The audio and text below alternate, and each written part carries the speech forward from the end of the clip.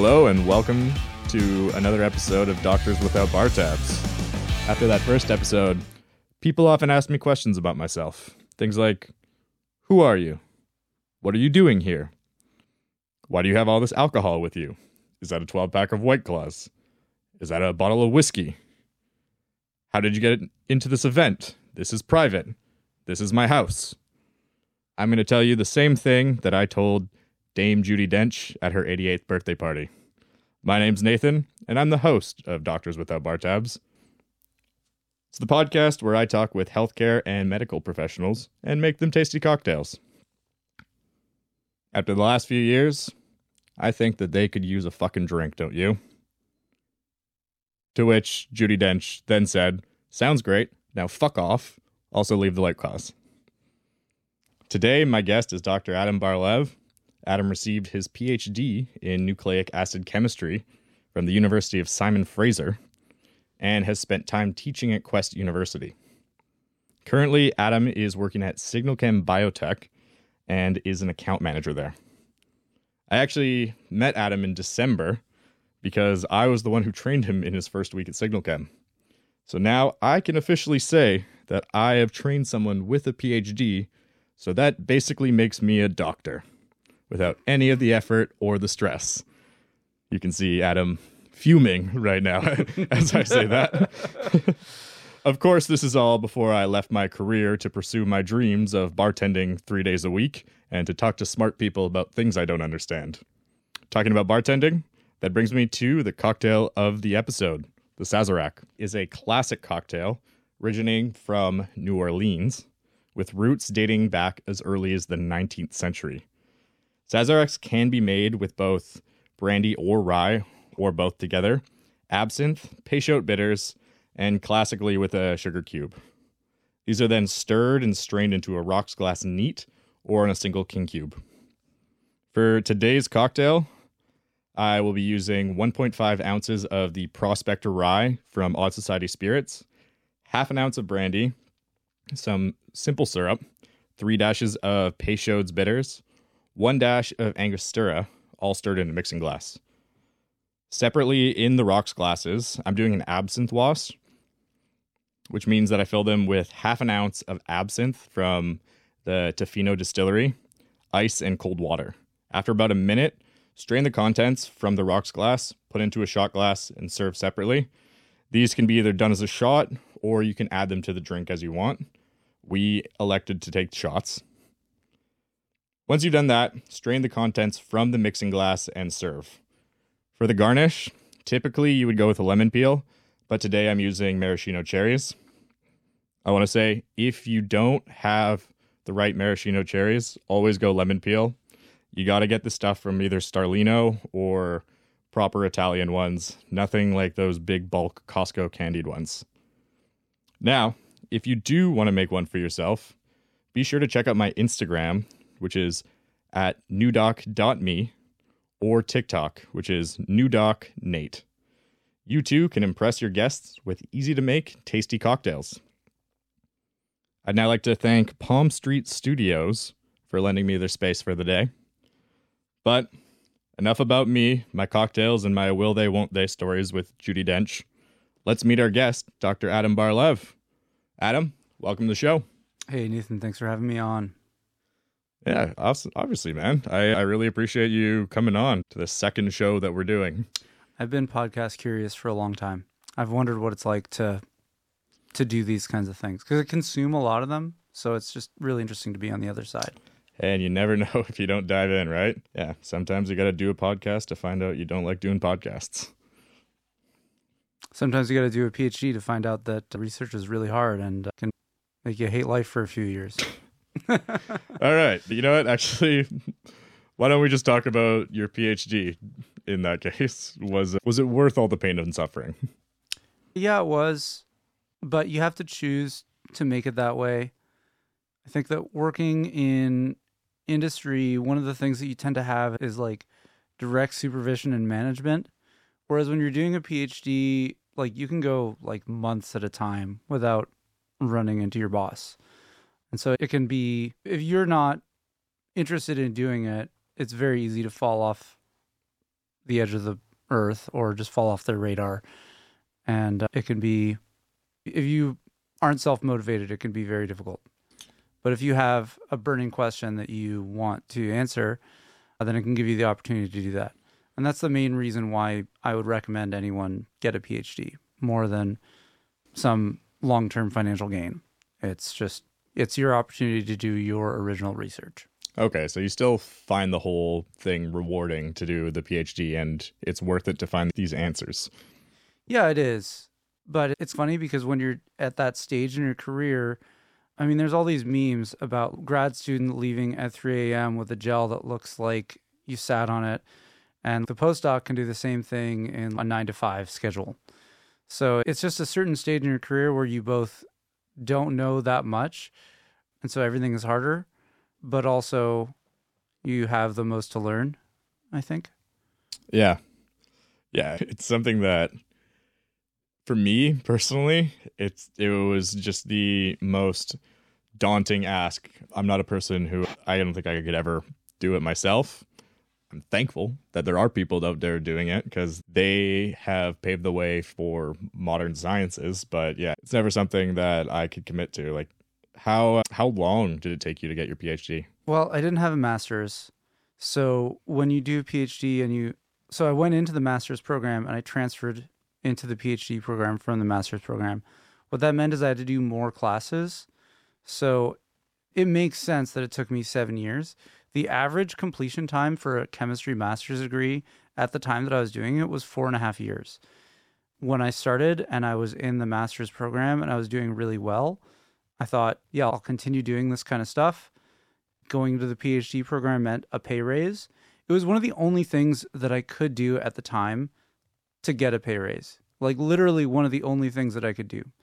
The other thing which I did at the time, which was really helpful, and I really recommend every grad student do this, whether you're in science or any other field, is I got really involved in my union, which represented teaching assistants, which is how we would pay for our non-research funded semesters. Like typically what you'll get is in a year, you'll get 1 or 2 semesters where you don't have to teaching assist.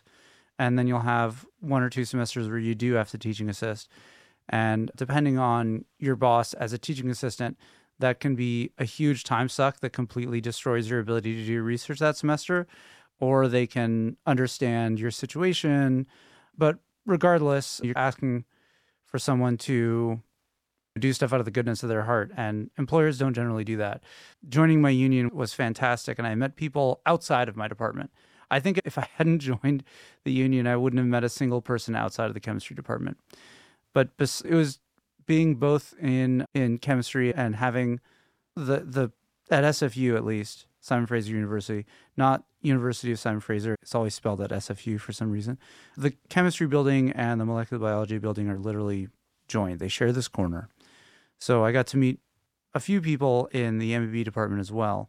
But if it wouldn't have been for that extracurricular stuff, what you probably will have time to do as a grad student, because there will be a lot of times when your research will be stalled because of one thing or another. Yeah, I think that everyone should do something like that, whether it's union work or some other kind of extracurricular thing. Yeah, it'd be a way to just actually get out of your little bubble and I guess your little scientific echo chamber, meet more people at the university.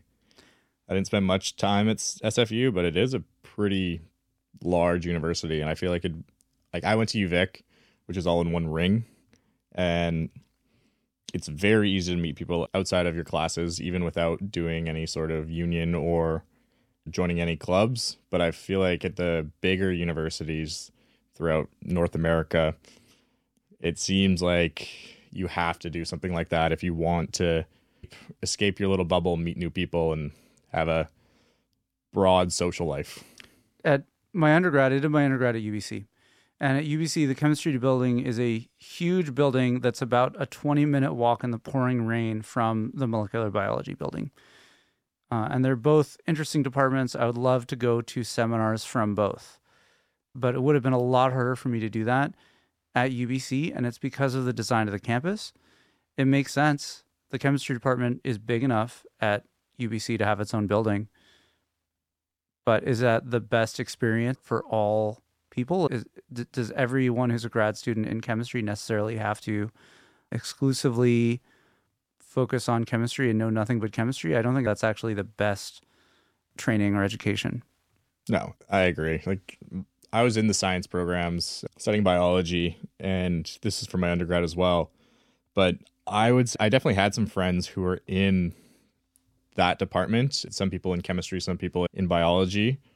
But I'd say the majority of my friends and friend group all came from different backgrounds and were in different fields of study, which was great.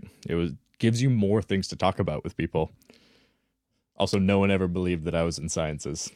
I didn't give off that vibe, apparently. There was an Ivy League university, and I actually don't remember which exact one it was, but in their chemistry department, they installed a free espresso bar where they hired a barista and paid for the coffee for the entire department.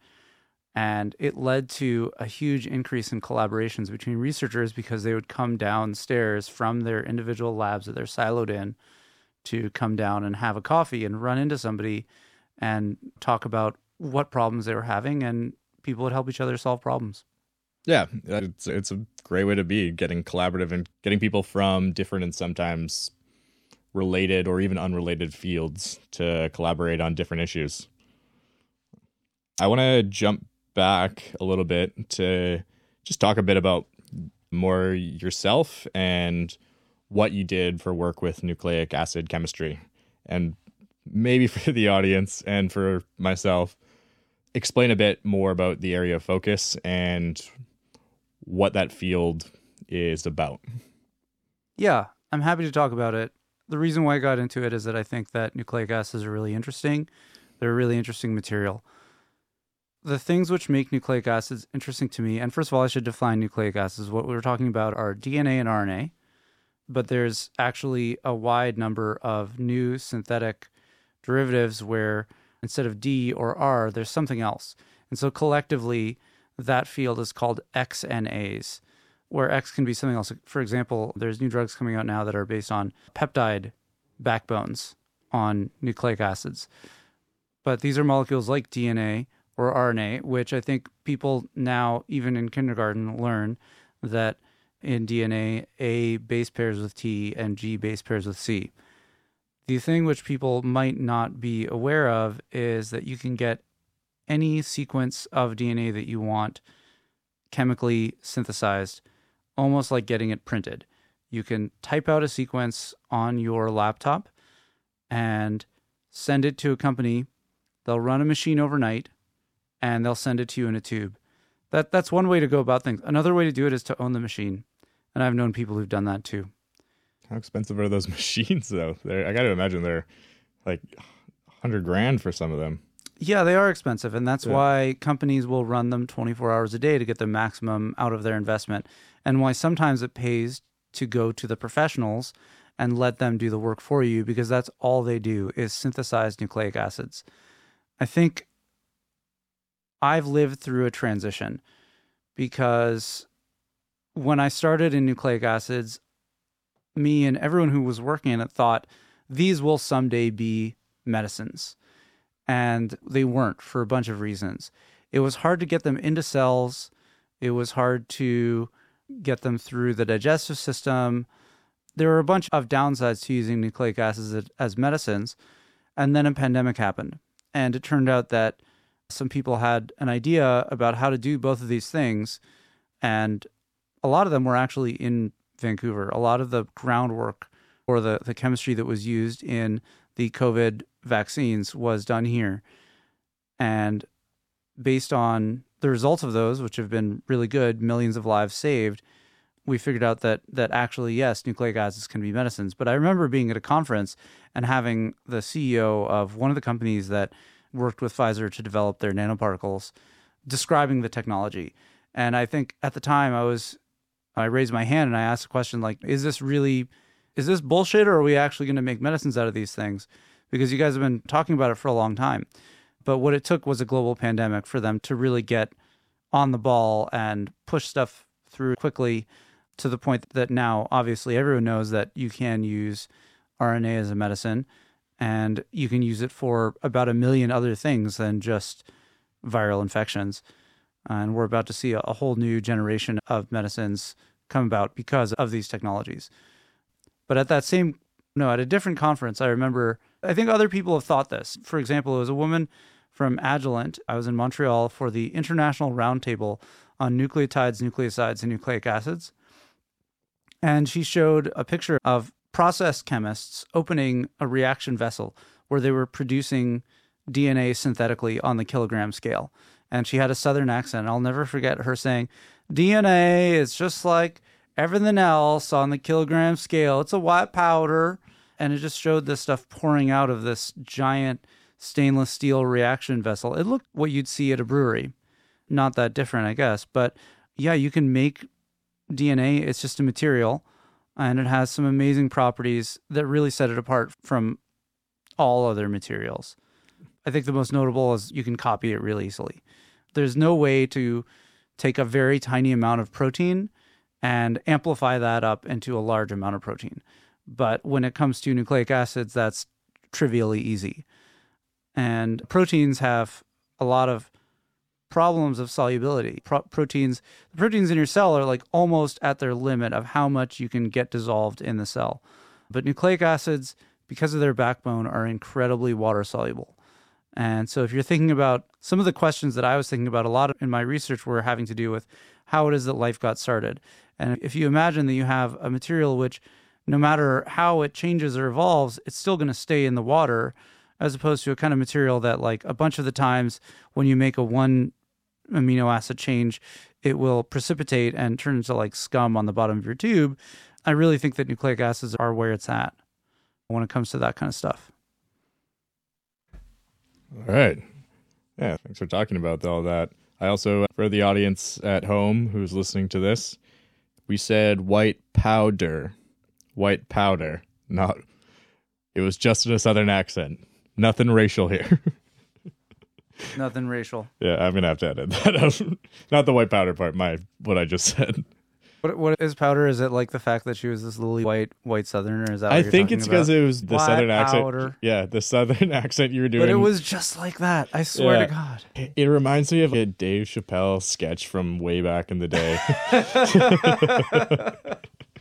Oh, yeah, I got a very off topic with that one. But no, it's really good. And that you're probably now one of the only people I know within SignalChem on the sales side who, outside of obviously the project manager, not ours, I don't work there anymore. Yeah. Khan, yeah, that really knows the science to the level that you do and understands it.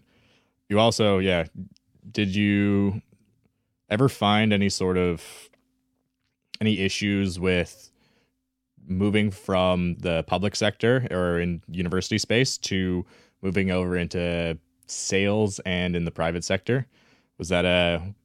How was that transition for you?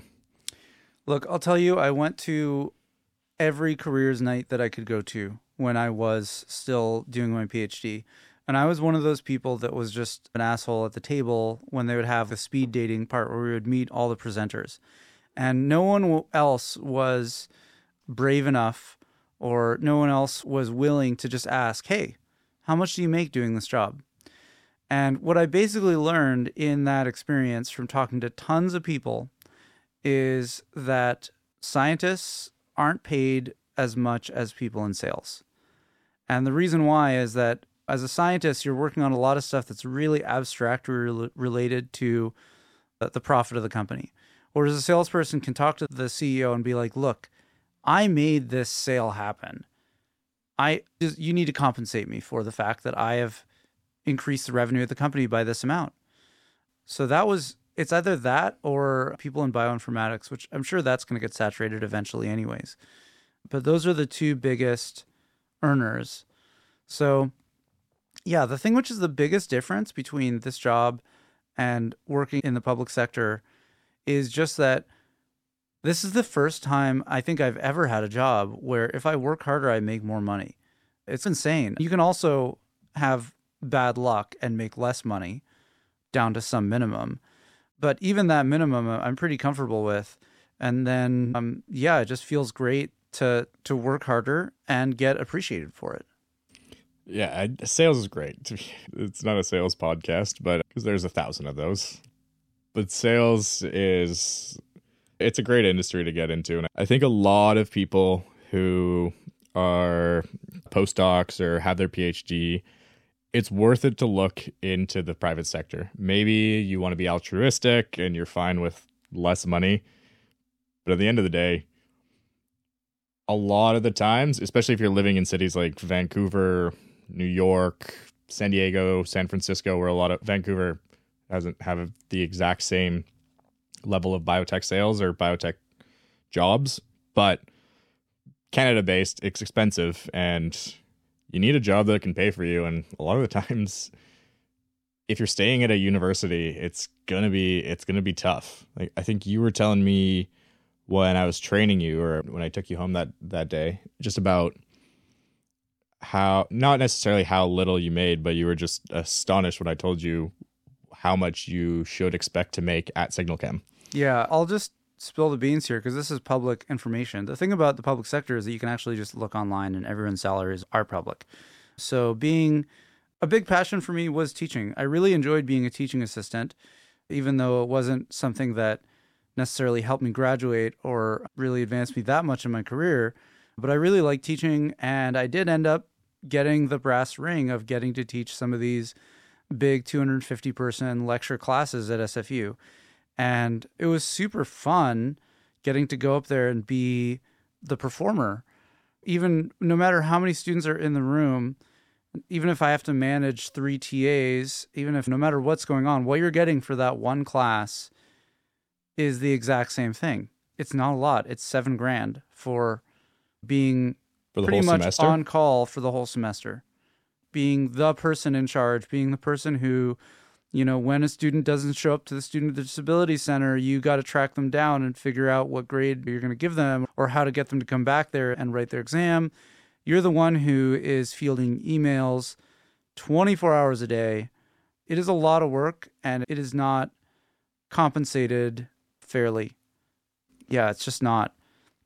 Maybe that would be fair if I had done that same class 20 or 30 times and I was just phoning it in. But to create all of the content and perform it for the first time, but just the people management part of it.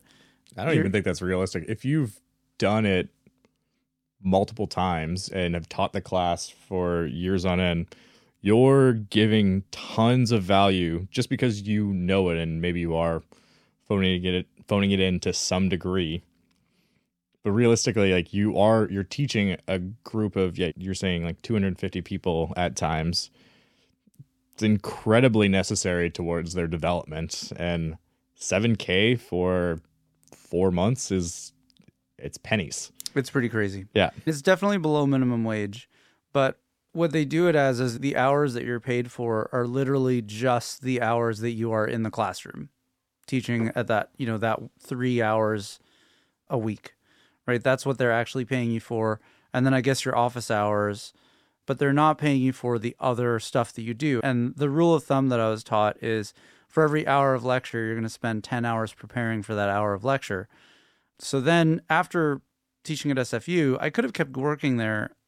And I think probably my life would have been a lot different if I did. I'd probably still just be at SFU if I had not decided to move somewhere else, because I had a lot of issues with the educational system. I had a lot of issues with students who have challenges, disabilities of some kind, AD, whatever, those kinds of things, learning disabilities. A lot of the times in university, their brains are just completely distracted in 10 different places because they're trying to learn 5 or 6 things at once because they're taking 5 classes at once. So I heard about this university in Squamish that was really teaching focused. And it was their model there is that you would compress a whole semester into 4 weeks, and you would do 1 class at a time, 3 hours a day, 5 days a week. And I thought, perfect. This is the kind of place where students who have so much struggle at SFU or UBC, when they can't figure out how to interact with all of this information at once, they could just be at one place where they have to be corralled into just focusing on one thing at a time. And so I worked there for about 2 years. The first few classes I ran there were really so much fun and fantastic. And at that time, the caliber of students there was incredible. And I thought, this is the place where I'm going to make my career. I'm going to, I'm going to do whatever it takes to get a full-time job here and just be permanent here. So that was my goal at the time. There's these stepping stones to getting that. And one of them is that they give you a full year of classes there. So 6 classes there. And they have this name for it, it's after I'd graduated with my PhD. It's called a teaching fellowship. It's like a postdoc, is what it's designed to be like. I got there that year and they were in a huge funding crunch. They had a much lower enrollment than they had previously. So because of that, they just didn't have enough money to pay their staff. They had to literally go into CCA. They went into bankruptcy. I had my boss at the end of the year tell me, yeah, we'd love to give you a full-time position here, but there just isn't the money. And I ended up, that was my last academic job, was working at Quest, at that year at Quest. So my recommendation to anyone is if you're going to work at a university, as much as in the union we're fighting against the university, there's never any question of whether or not the university is going to still exist. But if a university is going through a bankruptcy, start looking for other options sooner rather than later. So the other thing which happened during that bankruptcy proceedings, the CA creditor protection, is that the pandemic happened. That was 2019 going into 2020, and a lot of students were international students. Those are the students who could afford $35,000 a year, which is how much this place costs to go to. I definitely had mixed feelings about how much privilege you needed to go there, because I thought that we were doing something that could really help a lot of people, but only a few people could access it. Yeah, Quest is a school where I really like the premise behind Quest. And when I was originally looking into universities, it was something I was looking into as an option, but it is quite expensive. And they do explain that your tuition goes towards people who can't afford tuition, although I don't know the full details on that. You might have a better idea. Yeah. But not to bash the school, it's a great thing. But all the people I know who went to Quest come from money. Like, it very much was a school that felt like rich kids playing socialist. It's gone. So we can talk as much shit about it as we want. Quest is gone. It's literally gone. I still have a few friends who work there up until the last day, which is, we're in the last one of these 1 month blocks that's going on right now. And so on at the end of next week, it's going to be completely over. So we can complain about how it was mismanaged and how it went wrong. But there definitely was a lot of scholarship money for talented local people. But just when you're applying someplace, you don't necessarily know that. And I still believe that there were some really good ideas being tried out there. But when you go out of business, it doesn't make it look good in the future towards using those ideas. So step 1, keep your university from going bankrupt. Yeah, I think that's a good overall rule with universities. Don't go bankrupt. Or you can go UBC's route and just never go bankrupt and continue to increase fees year after year. But that's just how North American schools go these days. Like, it maybe even part of the reason I didn't even look into master's or PhD was just the sheer amount of fees that I'd have to pay at a lot of the Canadian universities. Double, triple that for an American university. Well, that's not quite right. Because if you're doing a PhD or a master's in science, for you are PhD, getting paid. True. No, master's or master's PhD. as well? Yeah, absolutely. So once again, I'm going to be totally transparent about the numbers. At the time, at SFU, in the MBB department for a master's student, what you get per year is $1,850. What you'd get in chemistry is $2,100. So for me, it was a no-brainer, right? I could have done either. My boss was cross-posted in both, so I picked chemistry. And switching to the PhD program meant that I was making $24. But the idea that students are really just going to be able to just follow their passions and not listen to these financial incentives is really ludicrous. And I just can't believe that they had those disparities at the time. But it really just comes down to that one department was wealthier than the other. Yeah, it's a bit unfortunate in that, but that's always how it's going to be. But out of that 21 or 18, whatever, you still had to pay over the year about $7 in fees and tuition. So really what you're left with out of that $1,850, you're supposed to survive in Vancouver on $1,150 a year, which is pretty tough. Yeah, and given the science departments, it's not like you can just have another job while you're doing that, or you can, but it would be incredibly difficult to juggle that and juggle your mental health. Yeah. I had some difficulty with that in my undergrad originally, and that just goes further and further the more you go into your academic career and working towards more degrees. I think it depends on what field you're in, for sure. If what your master's in is a lot of reading, then maybe you can find some job that lets you do your reading while you're doing your job. But when you're doing a master's or a PhD in a hard science, especially with your inexperience and how much troubleshooting you're going to have to do to figure out how to get your stuff to work, there's no way you have time for any kind of other income. You're going to be doing multiple 14-hour lab days. You're going to be coming in on the weekend to feed your cells. There really isn't any extra time. That's the whole point of funding you, is that it's certainly less than minimum wage, but the point is otherwise it would just be impossible to do that kind of work. Yeah, no, I don't think I could ever do it. I've thought about going into sciences for a master's. I never thought PhD, just because the idea of going to school for another 4+ years, unless I was going into medicine, was super daunting towards me. So I looked more to get an MBA, which honestly, it's 2 years out of your life and can be very worth it for the networking purposes. And this was also at a time that I was working in sales for the last few years. And then I was at Signal Chem and thinking an MBA could be beneficial, although I don't necessarily know if it's going to be more beneficial than the work that I'm currently doing at Signal Chem and the networking events that we would go to as a company.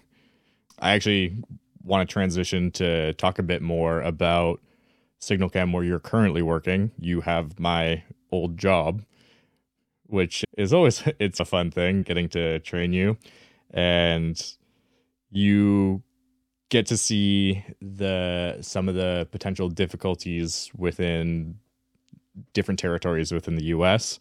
You're working US Central, which was the same territory as me. It was nice in some senses, where you had some guaranteed income from some of our bigger clients, but it definitely at times would take a toll from me, like any sales role would. How has it been transitioning into sales with Signal Chem?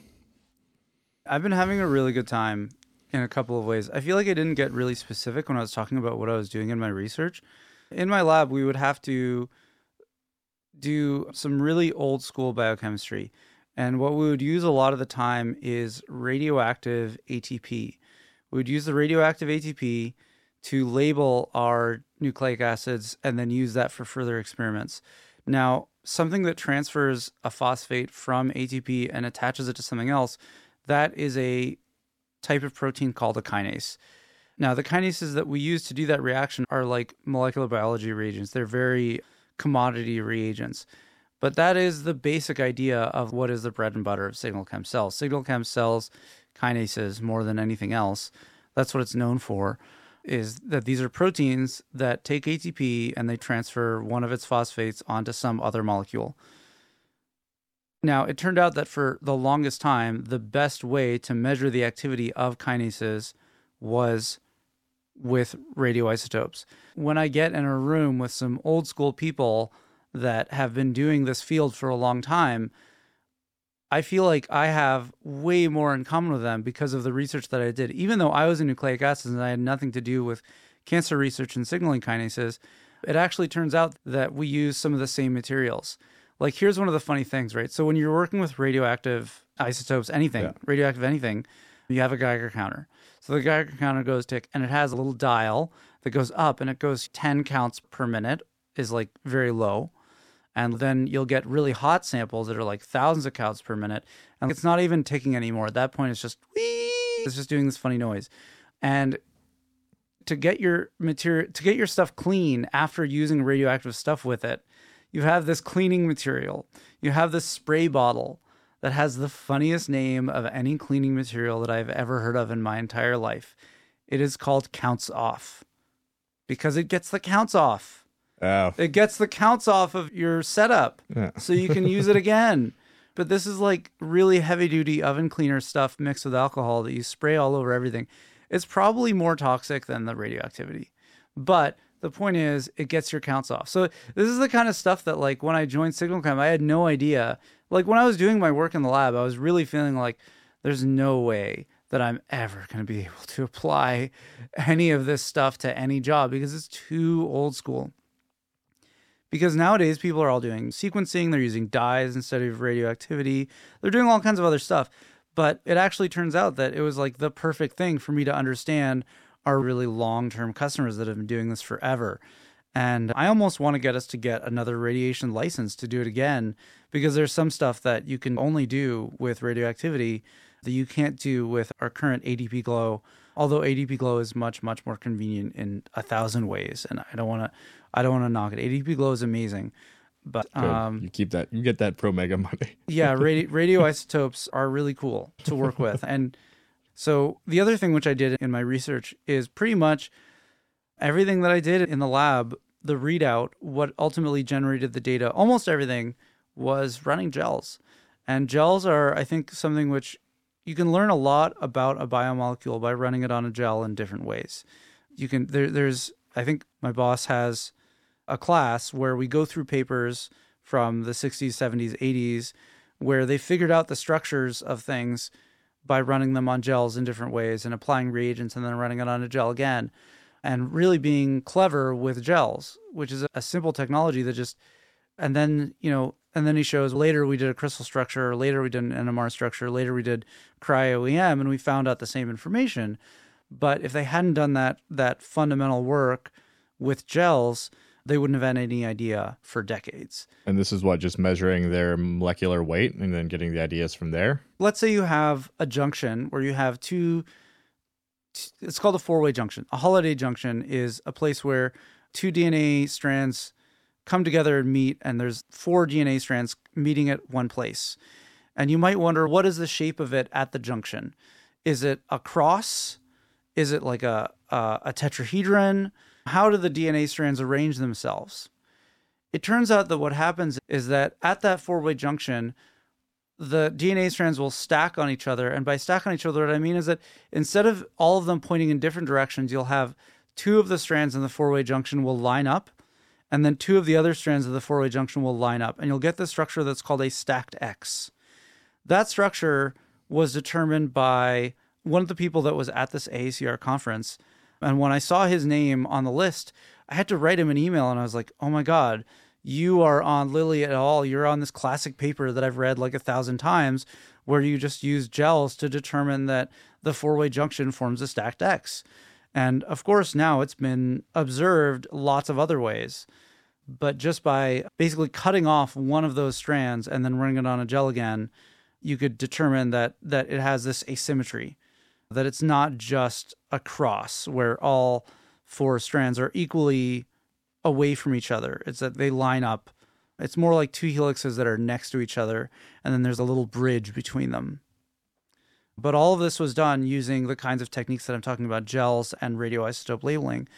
And for every protein that we sell at SignalChem, there's a gel on the data sheet, and that gel tells you the purity of the protein. It's not the same kind of gel, but the point is, I am used to looking at a gel and figuring out something. That is all we did in every lab meeting. And my boss was great because he could look at a gel in 10 seconds and he can see what's going on. And it took me a long time to get to that level. But it's just something where I really felt right at home joining. In my particular research, I was working on a nucleic acid that acts like an enzyme. So you think of enzymes are made out of proteins. It turns out that in some weird cases, you can make enzymes out of nucleic acids. And I made an enzyme out of DNA, and we studied it, and we proved it was an enzyme, published it, all of that good stuff. The way that you characterize something as an enzyme or not is whether or not it follows Michaelis-Menten kinetics, saturation kinetics. And that's another thing, which is on all of our data sheets for all of our products, is we have an activity profile where we increase the substrate and see how the rate of the reaction changes. And so it's just another place where I felt like it's just a basic fundamental thing of biochemistry is that enzymes follow Michaelis-Menten kinetics. And I felt really quite at home joining SignalChem and looking at what we produce and being like, I understand this. And there's a lot of people in the MBB department with me that weren't in my lab that probably wouldn't feel that way because they were doing stuff that's more modern and more advanced. But I think that because of just the fact that we focused on the fundamentals, or that's what my boss did, because he was an older PI. He's retired now. He retired last year. Because of that stuff, I really got introduced to the stuff that would make SignalChem feel like a good fit for me.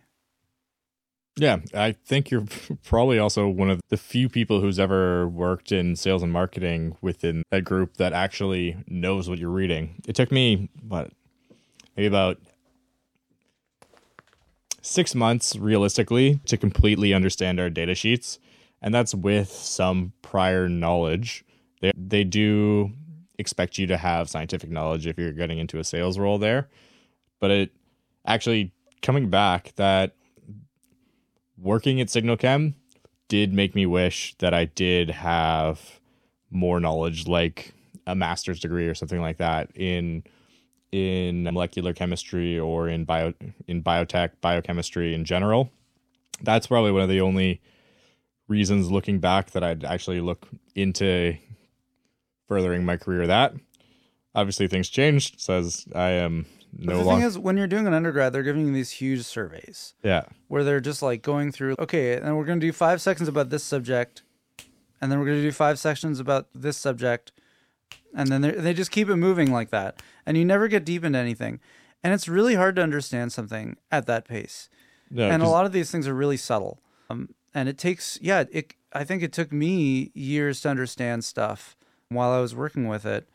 And that's the kind of criticisms of the educational system that I had that influenced me to join Quest University, because I thought this is a place where I can design my own curriculum in such a way I can let students work on their own interests and in that way get deep onto a subject that was interesting to them in the same way that you do in grad school.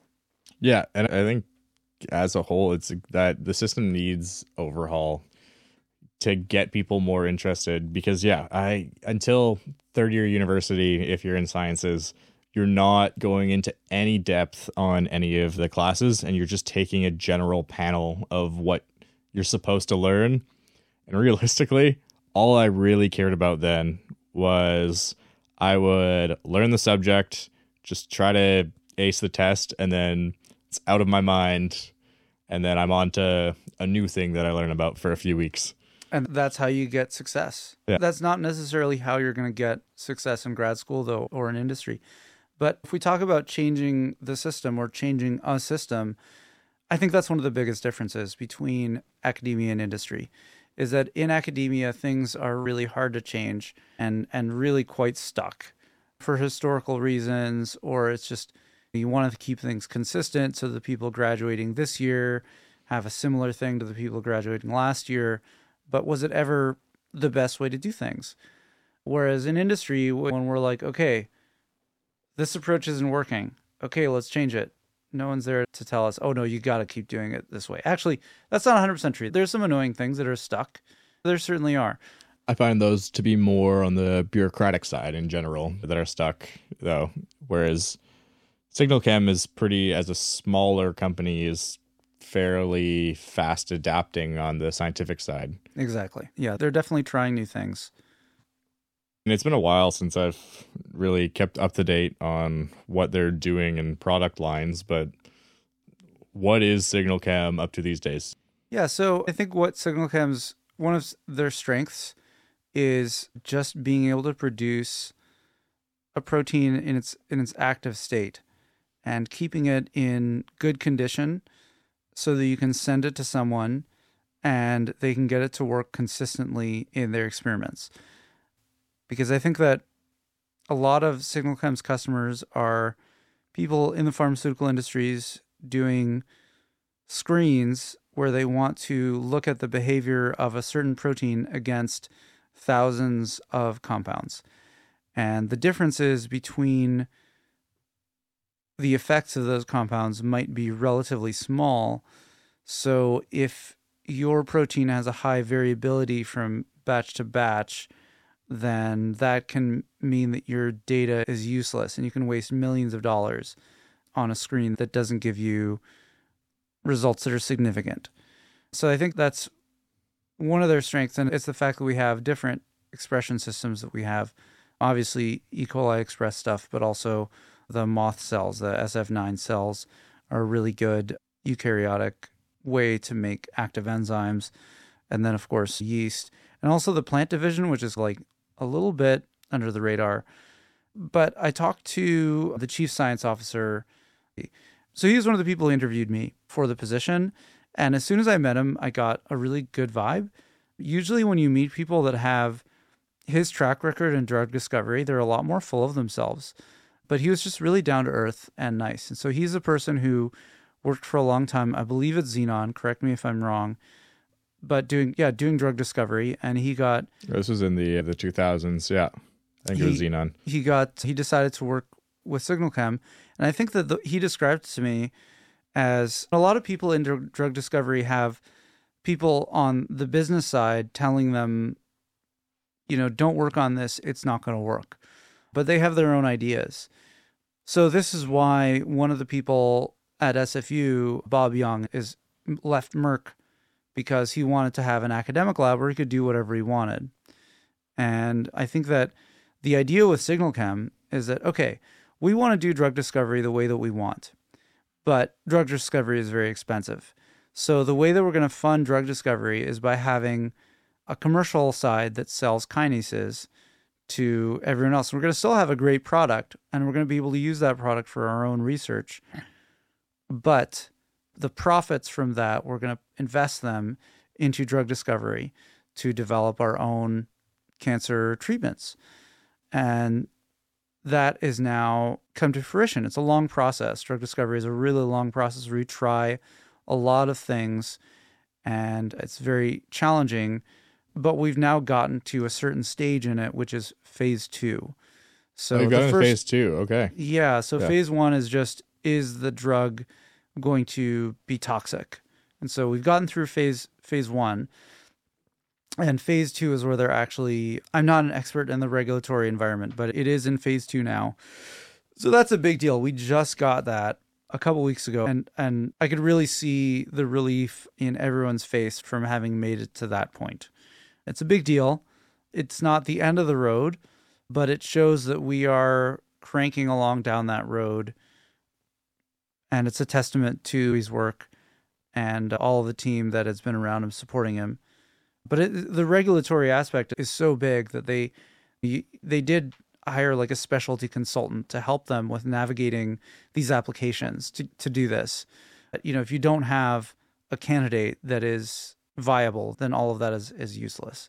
So the point is they're in phase 2 right now, and we're all hoping that this works out. But of course, we know that drug discovery is really challenging, especially phase 3. We don't necessarily know where things are going to work or not. But with that program, it's always a process that we're trying to develop the next thing. And one of the blogs that I've been following for years and years is called In the Pipeline, and it's by a medicinal chemist who's also in this drug discovery field. And that's the name of the podcast. The name of the blog is In the Pipeline because you always have something next in the pipeline after you submit your first thing. Might get caught on the mic, but I am currently cracking open those White Claws that I didn't give to Judi Dench. I'm going to work on my beverage here. What is this called again? That is a Sazerac. Sazerac. Yeah. So you guys want to cheers? Yeah, we can should cheers. Yeah, we can cheers.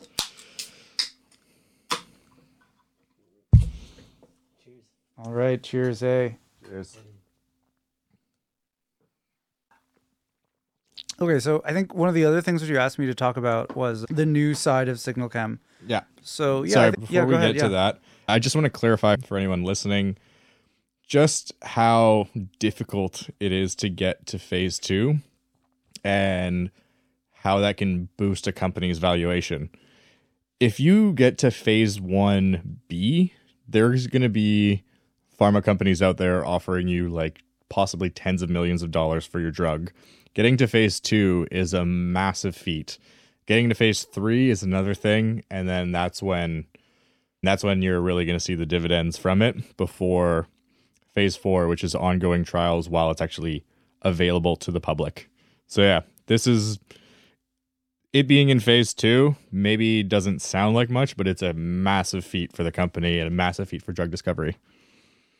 But yeah, it's definitely, nothing is guaranteed in drug discovery. That's one of the things about it which is so hard, is that you're pouring money into this program, but you really never know whether or not it's going to pan out. And so every stage that you get through is huge. Yeah, it's absolutely huge. But yeah, we can touch back on to the new findings and what's happening with SignalChem these days. Sure, yeah. So I think the thing about all of these kinds of research, SignalChem is a producer of recombinant proteins, and the biggest clients of SignalChem are pharmaceutical companies that are trying to develop their own drugs. And they're using our enzymes for their drug discovery programs. But the thing about that market is that it's very inconsistent, because you'll have one program for one period of time that will be buying a lot of a product, but then let's say that it flames out before it gets to phase 2, then they'll all of a sudden drop off as a customer. And so I think what we were looking for is to be able to use our expertise in recombinant proteins to enter a market which is more stable, where you can just produce a product that will just continue selling and generating revenue. You can make projections on it more easily. So during the pandemic, that's something which they got into, was diagnostic tests. The diagnostic test market is overall on the globe, it's huge. And so we hired a new scientist who I mainly know by his English name, which is Clark. Dr. Clark Shih. I think he started in 2018, and he was tasked with, can we use our expertise in recombinant proteins and our general scientific expertise? The thing which I'll say about SignalChem is that I'm in the sales and marketing department, but it's not a highly marketing focused company. It's really a science company. So many people there are scientists. And so we thought, with our science people, could we develop a new product line, a new area to generate revenue in? And so what they decided to focus on was the diagnostic market, because once you have a diagnostic test that's good and it works, you can just keep selling it and hopefully get a consistent revenue stream that isn't as subject to the ups and downs as the sales to the drug discovery market. And overall, it is a much bigger market. So Clark started developing a bunch of different things that would allow that to happen. Part of it is just the facilities to produce stuff at a larger scale, because the scale that we produce things at in the Richmond facility in SignalChem is like for research use. But to produce stuff for the diagnostic market, they had to get a lab space in China and buy these huge bioreactors to do scale up. That's part of what he oversaw. Also, part of it is regulatory, that to produce stuff for medical diagnostics, you have to do stuff under a certain certification. And so that's part of why he's been flying back and forth between China and here, was to make sure that we passed all of the requirements that we need to be a good quality lab and sell stuff that passes spec for everyone else. But all of that stuff that's the basics, right? That's not telling you what's special about us. That is the technology that we're going to use for our diagnostics. And so I think I want to hint at that a little bit. But I think that the way to describe it is that, let's say that you have a mutation in a particular protein in your body. Let's say that can lead to cancer down the line. So one way to detect that is to do a whole genome sequencing, where they sequence all of your DNA in your cell and the way that sequencing works is that you submit your sample and they mix it with, they have a whole bunch of samples that they run together at the same time. And then they get a ton of data off of that. And the data from that then goes into a supercomputer cluster where fragments of reads are aligned with each other to build up to an actual sequencing result. And then that actual sequencing result then goes to a bioinformatician who compares it to other data and then tells you, okay, you have this mutation.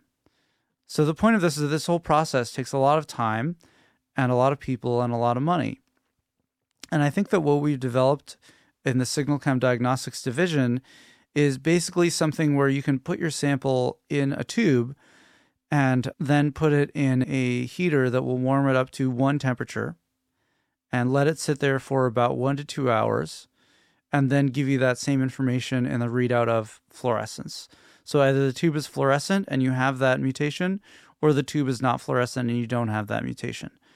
But this whole process is a lot simpler, a lot cheaper, and we also have evidence that it's more sensitive to a smaller amount of that mutation. So for all of these reasons, we think that we've hit on a really cool technology, but it's still in these really early stages where we don't have the regulatory capability to use it on human samples. So what we're doing is we're taking this technology and we're applying it to some things that are a little bit outside of the box. Are you guys using it on things like animal testing or different sort of plant testing? Yeah. Things that involve less regulation than human testing and human diagnostics. It wasn't actually just at Signal Chem. So when I was at SFU, one of my friends was studying lymphoma. And it turns out that dogs get lymphoma too. And the dogs are like a common lymphoma model because the lymphoma progresses much faster in a dog, the same way that dogs have like dog years. It's way easier to study lymphoma in dogs. But the veterinary market, people really want to test their animals for all of these kinds of diseases. And then the other big diagnostic market in Canada, we know that cannabis is legal. The thing is, I think I joined the company pretty recently, and I joined after they had developed an in vitro diagnostic test for the cannabis market because they thought, oh, male plants are bad and female plants are good, so we'll develop a test for male or female plants. But they'd never had any weed grower friends. I've had 1 million weed grower friends. I know a lot of weed growers. And I know that they do these things called clones. So you actually don't need to know, once you get your mother plant or whatever, you don't need to know that often. Like, you're pretty sure that it's whether it's male or female. So this test was made by somebody who didn't really know the industry. But I joined Signal Chem and I was like, I'm going to get in touch with all of my friends from UBC who ended up going into the cannabis testing market. And they connected me with a lot of people that it turns out that there's a ton of need in the industry for tests that measure a particular gene in a cannabis plant. And I really don't want to spoil. There's more that I could go into on this that I shouldn't, because keep going into this. Really I might cool get sponsored stuff by Aurora, so I need that sponsorship money from the weed industry. I'm just going to shout out. Yeah, so basically the main person that they connected me with is that there's a company in Richmond right down the street from Signal Chem called Sazerac. And what they do is cannabis genomics, and they test for cannabis diseases. And they're the right company. They're the people you should have been working with from the beginning, because they are doing molecular biology on cannabis using these kind of sequencing methods and using qPCR and these kind of things, which are, we can do the same thing. We can get the same result quicker, cheaper, easier. And so we're developing stuff with them. And hopefully this will all take off because, once again, this is a huge market. A lot of people need their cannabis tested. It's just sorry to cut you off there, but yeah. To elaborate, what exactly needs to be tested? What genes need to be tested for it? Part of it is that they're looking for viruses. Yeah. In cannabis plants. In their catalog at Sazerac, they can be like, this strain is mold resistant because it has this gene. And the question is, how do you know that it has that gene? Okay, so they're looking for very similar gene resistances than like any sort of crop. Yeah, exactly. Yeah. Exactly. But it's a crop that's worth a lot of money. So for that reason, it makes a lot of sense if you're investing a lot in your setup and you have something that's worth a lot of money, that it makes sense to protect it getting the knowledge to protect it so that you know ahead of time, or if you have to quarantine it off or something like that. Of course, this leads me into my next question about, hey, bro, you ever done DMT? Oh, man. As far as I know, I'm not actually like really on the diagnostic side. I'm on the bioreagent side of the business. But I just heard today in our stand-up that somebody on the diagnostic side is talking to a psilocybin company for the same reason, right? If you have a strain of mushrooms that you say does a certain thing or has a certain property, prove it, right? If you have a spore print or something like that, or just a product itself, right? Like, how do you know whether or not it is the strain that you say it is? And so we can provide that service, or we can give you a kit that will give you that information. And so I think this is a really exciting new technology. The thing about it is that it's a technology it's such a good idea. This is one of the problems in science. In science, it's very rare for something to be really, truly originally developed by only one person. Like, once there's like the possibility, a bunch of people at the same time will figure it out. So I'm sure that we're not the only ones who have this great idea, which is going to make it so awesome. But we've demonstrated it. Yeah. We have proof of principle tests to show that we can do this. Like, one of the drugs that I think is also really interesting is, like, one of my students at Quest, she was in psychology, and she was like, part of what Quest did is that they made every student, even though you're an undergrad, you basically have to propose a research project and try and pull it off. And to graduate, you have to go through this process. You have to do this keystone project. And this psychologist person, they wanted to do a clinical trial involving ketamine because ketamine has been implicated in depression. And they came into my office and they were like, oh yeah, if we give people ketamine every day, they're not going to get depressed. And I'm like, honey, I know 3 tattoo artists in East Van who do ketamine every fucking day, and those motherfuckers are depressed, okay? I'm sorry, but it's not the panacea that you think it is. All of these things are tools, but it's not. They're not gonna fix your problems just by taking them. And actually, you work with Pro Omega. I'm not sure how much you've gotten to interact with them as a partner, but I went to go visit them, and they have their own psilocybin nonprofit that they're starting right now. Crazy. Yeah. I had no idea. Yeah. They were telling me about it. They're incredibly excited about it. But something that they have noticed with it and their studies and their work, it has to be done in conjunction with actual therapy. You can't just take a bunch of mushrooms like every couple of days and then expect your depression to be completely gone. It's meant to make you work through those with a therapist or with a psychiatrist. It's supposed to help push you past like the mental blockage that you're having. Man. Ketamine does also have similar properties, which is why you have companies like, was it Fieldhouse?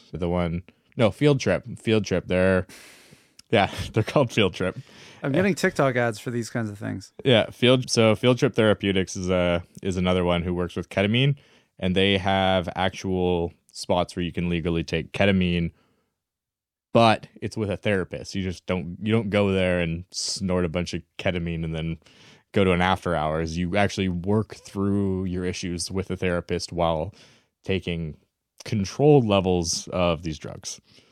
Yeah, and I think that one of the things which I'm really lucky for is that from an early age, my mom warned me not to trust hippies when they tell you that something is like the bee's knees. Like, they're trying to sell you something.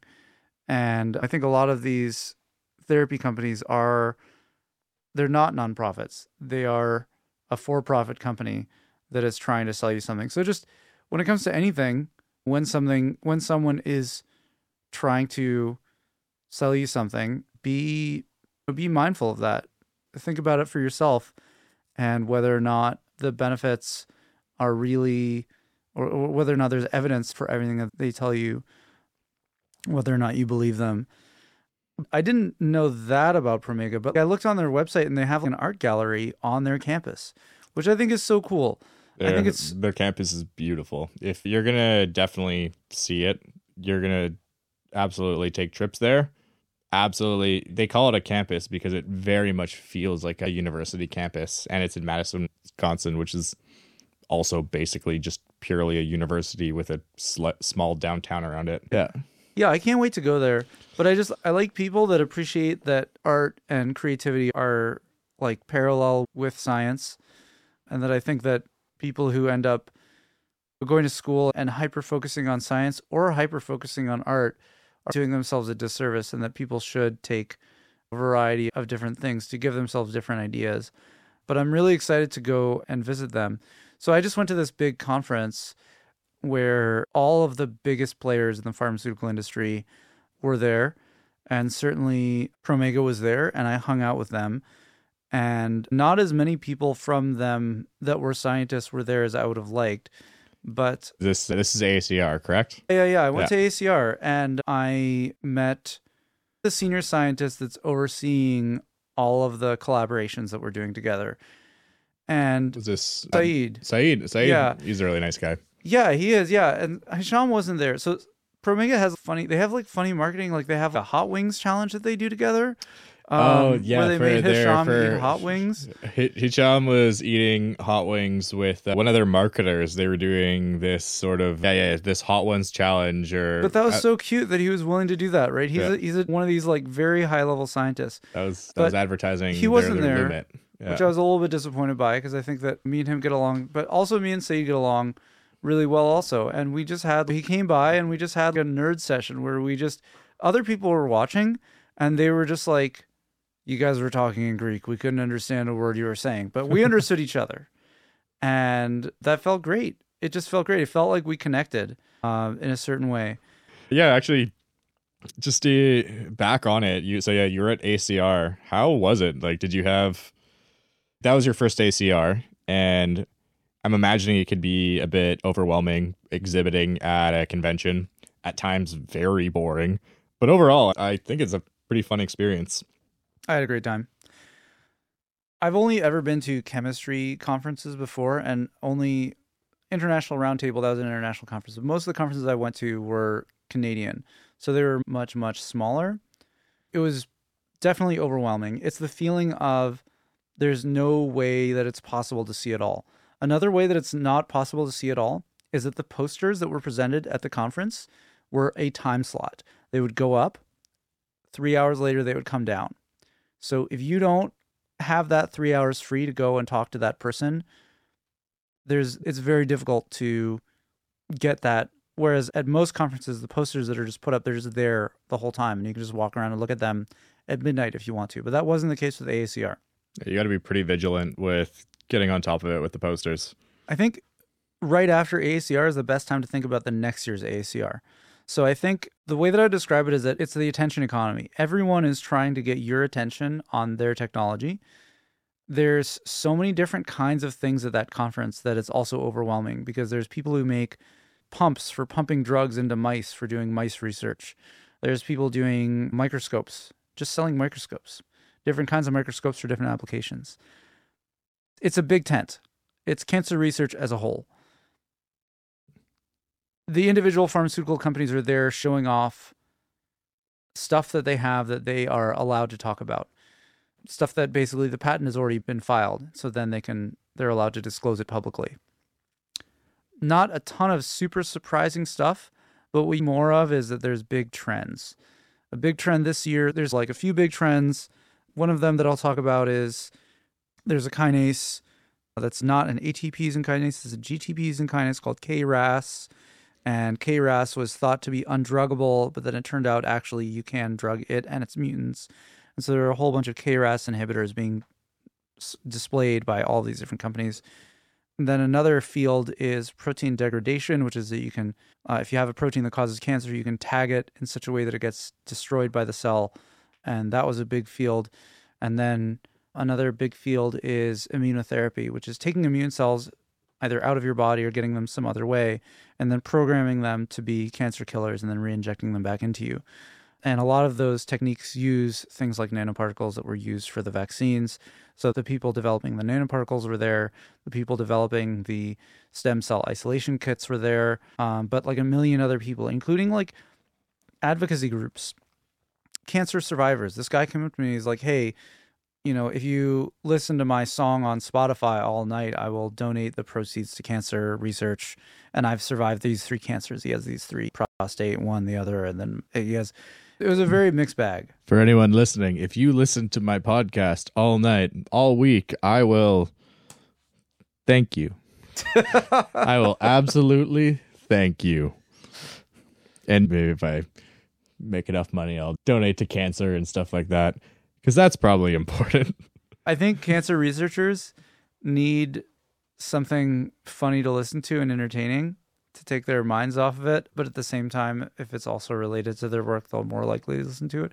This is one of the things that Stan Lee talks about, is how he was really self-conscious about the fact that he was making picture books and comic books, and he wasn't helping the world, being an engineer, being a doctor. The Stan Lee from Marvel. Marvel, yeah. And then he's at a comic convention, all these doctors and engineers come up to him and they're like, thank you so much for making this entertaining thing that makes my life worth living so that I can continue being a doctor and engineer.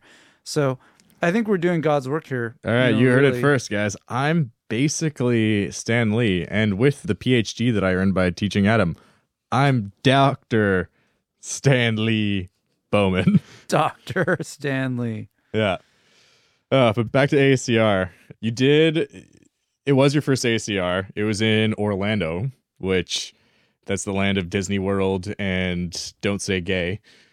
How did you enjoy just traveling in general and just being on the road with a bunch of the sales team and just experiencing the whole conference? For some people in sales, that's their 9 to 5, is just traveling and being at conferences, being at product shows, traveling all the time. I think that at SignalChem, we're really lucky that we are in this role, which is described as inside sales, which is that we are a business selling to another business.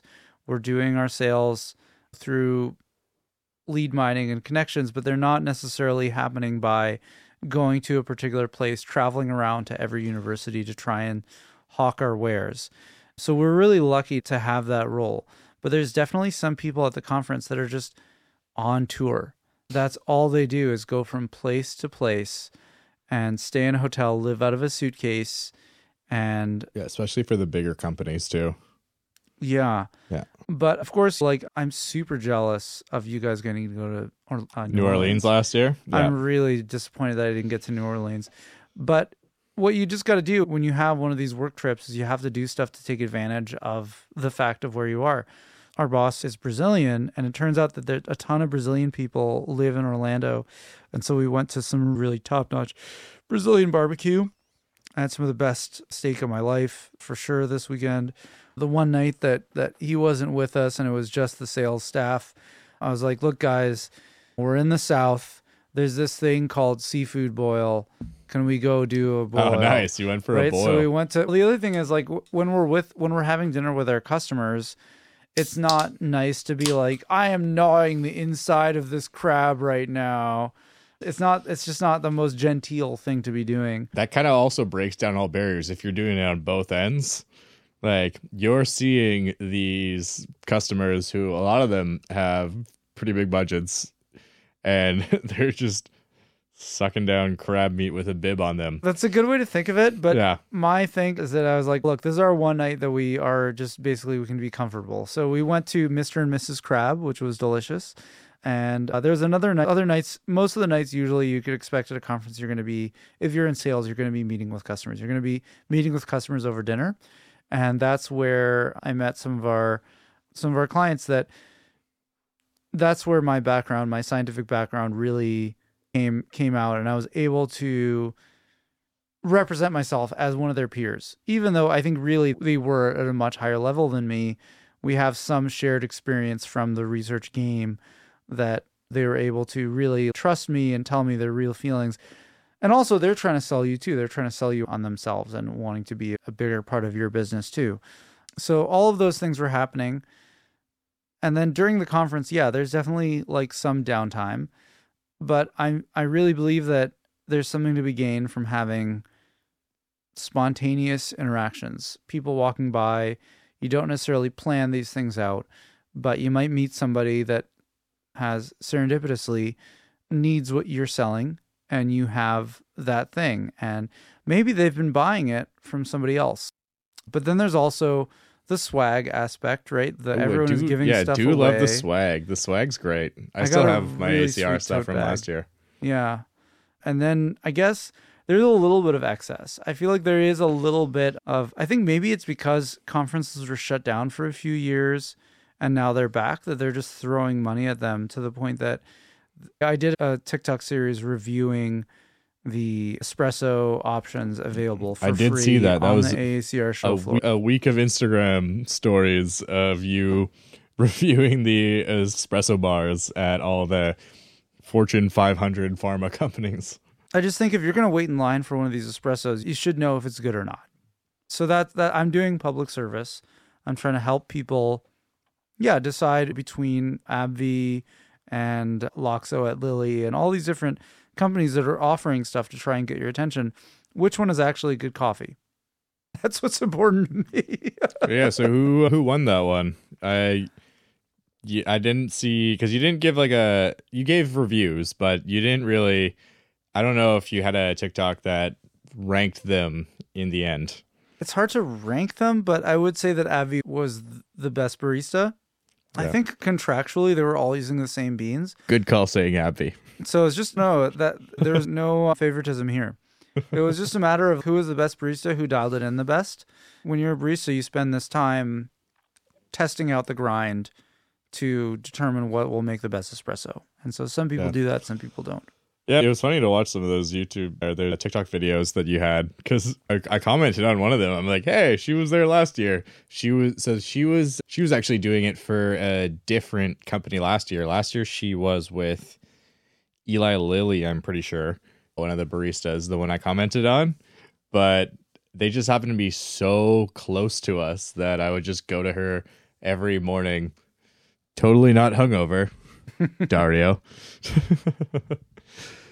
We had a nice sober time. I don't fucking work there anymore. Whatever. Yeah.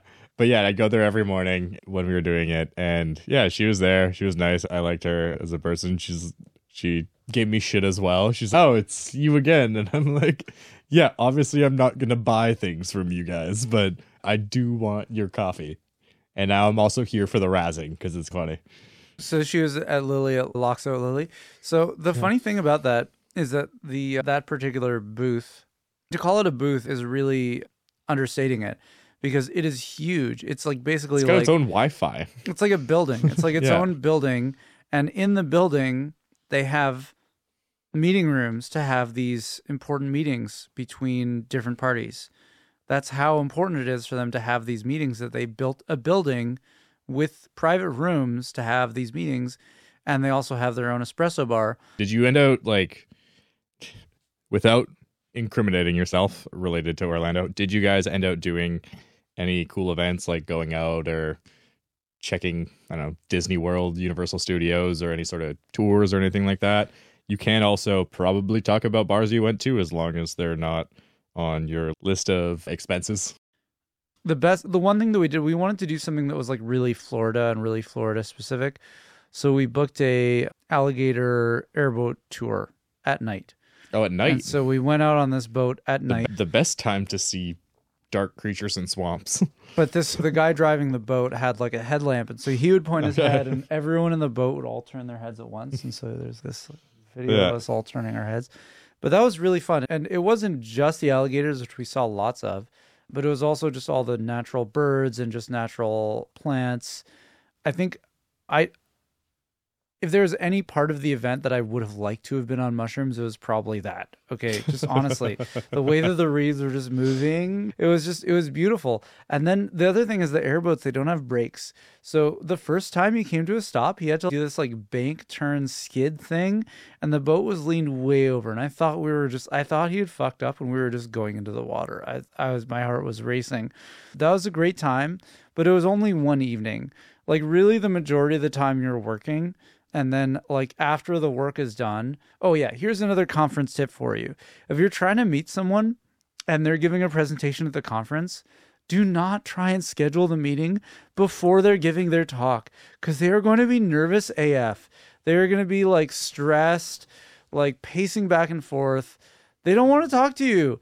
Like they're just in their head trying to like get through their moment that they're in. But then afterwards, they're usually like, "Ah, thank God, somewhat." Yeah. But yeah, that's just a general conference or anyone that you're trying to meet tip. Yeah. Yeah. And then actually going a bit back, being a grad student and then being essentially a postdoc with Quest, is that something that you could ever see yourself getting back into as a field? Or is the issue with how poorly people are paid in North America just too much of a deterrent, and you're long-term looking to stay in the private sector? My supervisor, when I was doing my PhD, had very little interest in applications. And it was frustrating because you'd see something and you'd be like, oh, that could be a product. That could be a whole company. He didn't want to go down that rabbit hole. He wanted to stay on this really pure knowledge for knowledge's sake path.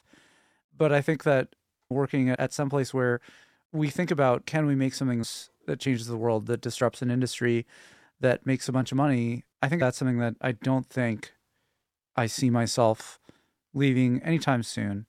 I think the way I see that my path is that sales is great, but what we're selling are products.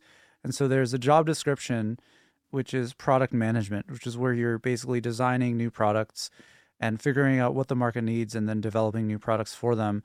A role where you can be a scientist, but also be involved with customers. And I do get a lot of motivation from helping people when they're like, I want to be able to do this, but I can't do it because of this and this reason. And if we can develop something that solves those problems for people, that is also extremely motivating. So I think that in the long term, I think product management is where I see myself gravitating towards if I age out of sales. But sales is still ticking a lot of those boxes for me right now. And unless academia paid a hell of a lot more, which is very unlikely to happen, I don't see myself being motivated to go back. It makes sense. It's the same reason, yeah, or is a similar reason, at least, to why I gravitated towards biotech sales. And that was my goal from third year university, wasn't to get into biotech or pharmaceutical sales. And a lot of it just came down to being in an industry that can be groundbreaking and also pays the bills. Like, I don't have much experience as a teacher or professor or TA or anything like that, so I can't really speak to that and speak to any sort of personal gratification that I would get. But I do find that that life just didn't make sense for me. And something like pharmaceutical sales or getting into the private sector in general made a lot more sense and was obviously more lucrative, but you had more flexibility within your career, and you also didn't feel as tied down to the university, or you weren't waiting for your next contract to come up. You weren't, or in the case of you with Quest, you weren't in a university that ended up becoming bankrupt and just having no money to go around for anyone, which means you don't really have any work. So I don't know if you feel the same way as me. I'm coming from someone who always had the business end in mind, whereas you are someone who actually worked in universities and maybe at one point in your career did think that was something you could go towards for the rest of your life. So when you do a PhD, your boss is going to be a tenured professor. And that tenured professor has had in their life exclusively university jobs. That's the only possible job that they could ever have had to get to that position of being a tenured professor. And so for them, it's hard to imagine anything else. They just haven't had that experience of anything else except the academic path.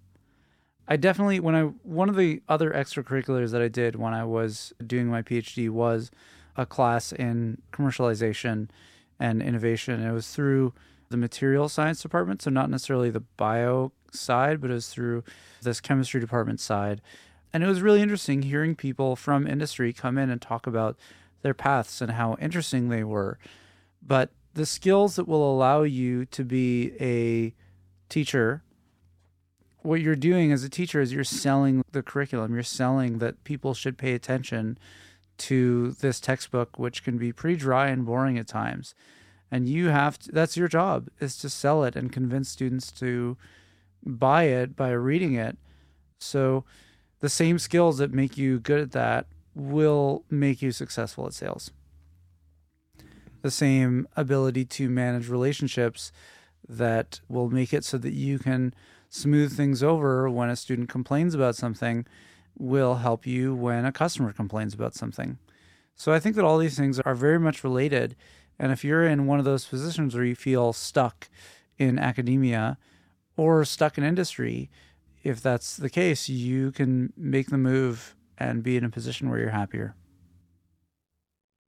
Yeah, it's really good to know for a lot of the audience here who are trying to decide what they want to do with their careers, if they want to stick with academia post PhD, or if they want to get into education as a whole. Realistically, like, what would it take to get back into academia? Is it just an overhaul of the system in general? Is it giving more salary to university labs, or what would get you to even consider the move back? There's definitely collaborations between academia and industry. One of the big ones is there's this grant program called MyTax in Canada, which is basically a company has a research question and they'll hire somebody in academia to help them answer it. So I think that those are things which I could see myself managing a MyTax or trying to apply for one of those kind of things. But one of the things which makes academia really tricky is that it's this thing where if you ever leave it, you are dead to them. And it's really difficult to go back into there. And I think that's one of the biggest problems with academia is that it's really like cult-like. Yeah. It's not open to outside voices or people who have other forms of life experience. And I think that's one of the biggest problems that it has. But what would have to change? This problem affects a lot of people way more than me. So an example that is really relevant to your podcast is that in the medical profession, if you are a person who wants to have children and take parental leave, that generally doesn't affect your career trajectory.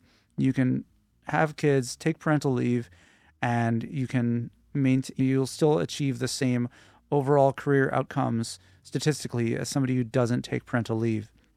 But in academia, taking parental leave is seen as not being serious about science, and you are much less likely to stay on the tenure track, get the next tenure track job, yada, yada, yada. And so this is one of the places where medicine seems much more attractive to people who want to have a family as opposed to academia, where having a family is really heavily penalized. And this is a culture problem in academia that needs to be solved. It doesn't really affect me because I don't want to have kids anyways, but it affects a lot of people in their decision to choose between these two things. And industry also is much more amenable to having a family. So these are all problems, which I'm not the first person to talk about, but we just have to be honest about what these problems are.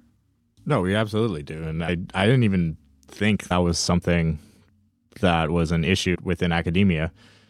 It does, in a sense, sound like cult-like behavior where you're dedicated to strictly the science and any sort of outside feedback or outside life comes secondary. That's exactly what it is. Yeah.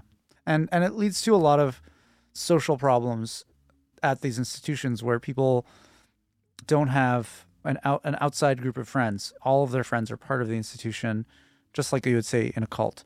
But I follow a lot of podcasts, and when I hear a scientist talking and they say, yeah, I make a point of having friends outside of academia, I say, okay, that's a person who understands that this is a problem and is doing something to solve it.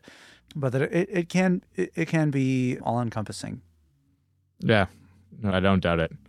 And it's something people definitely don't know coming into sciences. They don't go through their undergrad or beginning of grad school doing, say, their MSc and think that is going to be their entire life. People want a work-life balance, and it's a poor indictment of the academic industry as a whole, which is a shame because it's so necessary for advancing society that something like this is still so prevalent. And I guess it comes down to just being stuck in an academic bubble. I think what I want to shout out now is that labs take a lot of different kinds of workers, and that grad students are cycling in on this 2 to 5 to 10 year kind of time scale, but that there tend to be permanent employees in labs who are usually either referred to as lab managers, techs, research assistants who are not in school, and that all these positions can be a career path that is good and fulfilling and lucrative and all that stuff, or they can be exploitative as well. And so I know people who were a lab tech for 10 years at a lab and really did a lot of the work that the PhD students ended up publishing, but they didn't get that credit for it.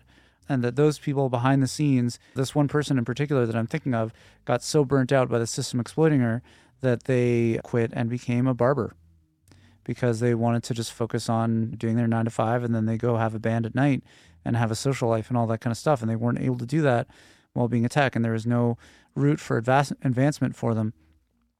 So it's not just the grad students. There's many different roles in academia, but in academia, what you're very unlikely to have is an HR department that cares about the rules and pays attention to what the labor standards are. But whether you're a company, you're much more likely to have those kinds of things that are going to meet the basic bare minimum of, can you survive on this wage? Yeah. And like, I'm not purely advocating for going to the private sector right out of grad school or anything like that. If you are interested in working with academia, absolutely go for it. And from the sounds of it, we both agree that there does need to be an overhaul within the systems in place for academia. And one of the more realistic ones is monetarily. Like, no one's surviving off of a wage that you're getting as a lab fellow or a postdoc at UBC to live in one of the most expensive cities in the world. And this is, I feel like, might just be more of a strictly North American problem, because my girlfriend's brother, he actually lives in Sydney right now, where he's been working as a postdoc for probably about 4 years now, and he's still unsure about what he wants to do. I was staying in Sydney at his place, and I did tell him if he ever did want to go to Vancouver, I recommend going into the private sector as a scientist rather than going into universities.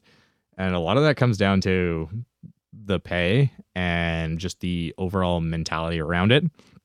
He makes, I don't want to say an exact amount, but it's in 6 figures as a postdoc in one of the universities in Sydney. I can't remember exactly which one he's at. But yeah, that's what postdocs will make there. And that's given the fact that you're spending 4 to 8 years of your life working on your PhD, a lot of times on the latter end of that one, $100,000 plus, yeah, that's good. Sydney's an expensive city. It's one of the most expensive cities I've ever been to, outside of maybe Zurich or Reykjavik. That same job at like UBC or a Canadian or an American university, he's getting about half of what he's getting in Sydney. And he talked about wanting to come work with Yeast in Vancouver and be closer to his sister and make it easier for travel for his parents. But I was like, if you're going to do this, go private. It's not affordable to work in academia unless you are. Admittedly, he is the kind of person who's incredibly frugal. You were telling me you're quite the frugal guy as well. Oh yeah, I'm all about Value Village. Yeah. So he is someone who could do it, but going from a 6-figure salary to 50 to 55,000 a year max, like that is a pretty steep drop. So yeah, we all agree that the system right now is Yeah. broken and it needs reform. And the question is, how do we go about getting that reform? And I think we have to look at examples of other places that are trying to do this. In California, there's a big category of universities called the University of California, the UC system. And the way that they achieved a big goal of getting better pay and better working conditions for their postdocs, grad students, et cetera, was they did have to go on strike. And the reason why going on strike works is that what those people are doing when they're not on strike is essential work. They are doing work. And the managers, there's not enough of them, and they don't have the capability to do the work. So when you go on strike, they feel it, they hurt, and then they have no choice but to give in to some of your demands. And it's a negotiation, and you have to give up some things, and some things they give up, and you come to some kind of a compromise between them. But the fundamental principle of achieving change in the workplace is recognizing your own value as a worker, and that by withholding your labor, you can demonstrate, like, wow, this work really needs to get done. Maybe we should pay them more to do it. Yeah. And do you think that we should go more towards fighting against the universities themselves, or we should look towards on either a provincial or federal level for more funding to people working in academia? I think both. I think that the people who run the university, that's their job, is to get money from the government. And they've failed at that job. They've failed to secure enough funds to really run the universities the way they should be run. And right now we're in the midst of a huge public sector worker strike, which I want to shout out the PSAC workers that are on picket lines right now. And it's the exact same thing. They aren't being compensated fairly for what they're doing. So they're showing you what happens when they're not there to do their work. And then that allows the managers to realize, okay, we need to give them a fair share of the profits. But then the people who have to, so those university people are going to put pressure on the government in that way. But does there need to be something even bigger than the workers themselves? And I think that every student and everyone who has college-age children and everyone who has children that are someday going to be in university should think about some way to put pressure on the government, because we had this slogan in the union that I was a part of, the Teaching Assistants Union. The slogan was, our working conditions are your learning conditions. So when your TA is not able to afford lunch, then they're not going to be as good of a TA as when they're comfortable. And so that's the situation that we're in right now, is that we need to expand the class consciousness beyond just the workers in the university and realize that everyone benefits from their work. Yeah, I think it's a good message to send out to everyone, that even if you're not necessarily in academia yourself, or if you're a college age student or a parent or just anyone who cares at all, put the pressure on the government to focus more on funding this and paying people in academia living wages, because they're people who are doing incredibly necessary work, and they're essentially getting paid minimum wage, probably or less. Yeah, or less if you count the actual hours that they're working. It's absolutely something that we need to put pressure on so many levels of government.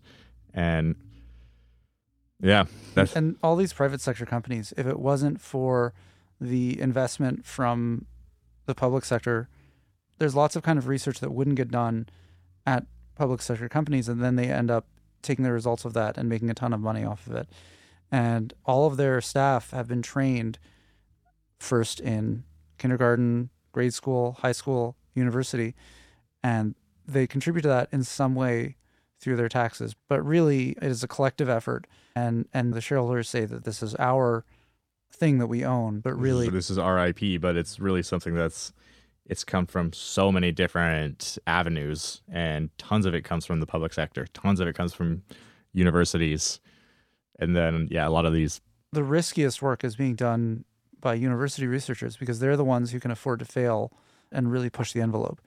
But that's a way to describe it that I've also heard, is that the public sector holds all the risk, but the private sector takes all the profits. So there definitely needs to be some kind of a systemic change to balance out these things. I think we all agree on that. I think we absolutely all agree on that one. This is going to bring us to the end of the show. So before I go into just closing comments, did you want anything you wanted to plug about? Anything you wanted to talk about related to SignalCam, or just any sort of message to everyone? I feel like we got a pretty good message out of talking about public versus private, but did you have anything necessarily you wanted to plug related to SignalCam and their products? SignalCam is a great place to work. I think we've hired 10 people since I joined. And overall, like, I think it's a good place to work. So if I'd never heard of it. So if you hear about it from this podcast and you see an opportunity, by all means apply. I would say, Nathan, I want to thank you for inviting me on the podcast. And yeah, absolutely, man. It's been great. I've had a really great time. Yeah, it's just great to have an opportunity to talk about this stuff. Yeah, absolutely. It's been great having you on the show. It's been a really interesting conversations, and I've really enjoyed the back and forth that we've gone on about this. We've definitely gone in a few different avenues. I meant to go a little less political, but that happens. That's the way she goes. But thank you to Adam Barlev for showing up on the show. Thank you to Palm Street Studios for producing this for me. I also want to thank everyone who is listening to Doctors Without Bar Tabs. If you do what you've heard, I would really appreciate if you share this episode with your friends, family, and social media. Whoever you think might like this. It would be a massive help for me. Do you want to be on the guest on the show? Do you want to get involved in the show? Are you looking to see more stuff in the future? Maybe you hated it and you think I'm garbage and my opinions are garbage. Whatever it is, please do check out nudoc.me. That's nudoc.me to connect with us. nudoc.me. The link will be in the bio. Thank you to everyone for listening and have a great day. That's game.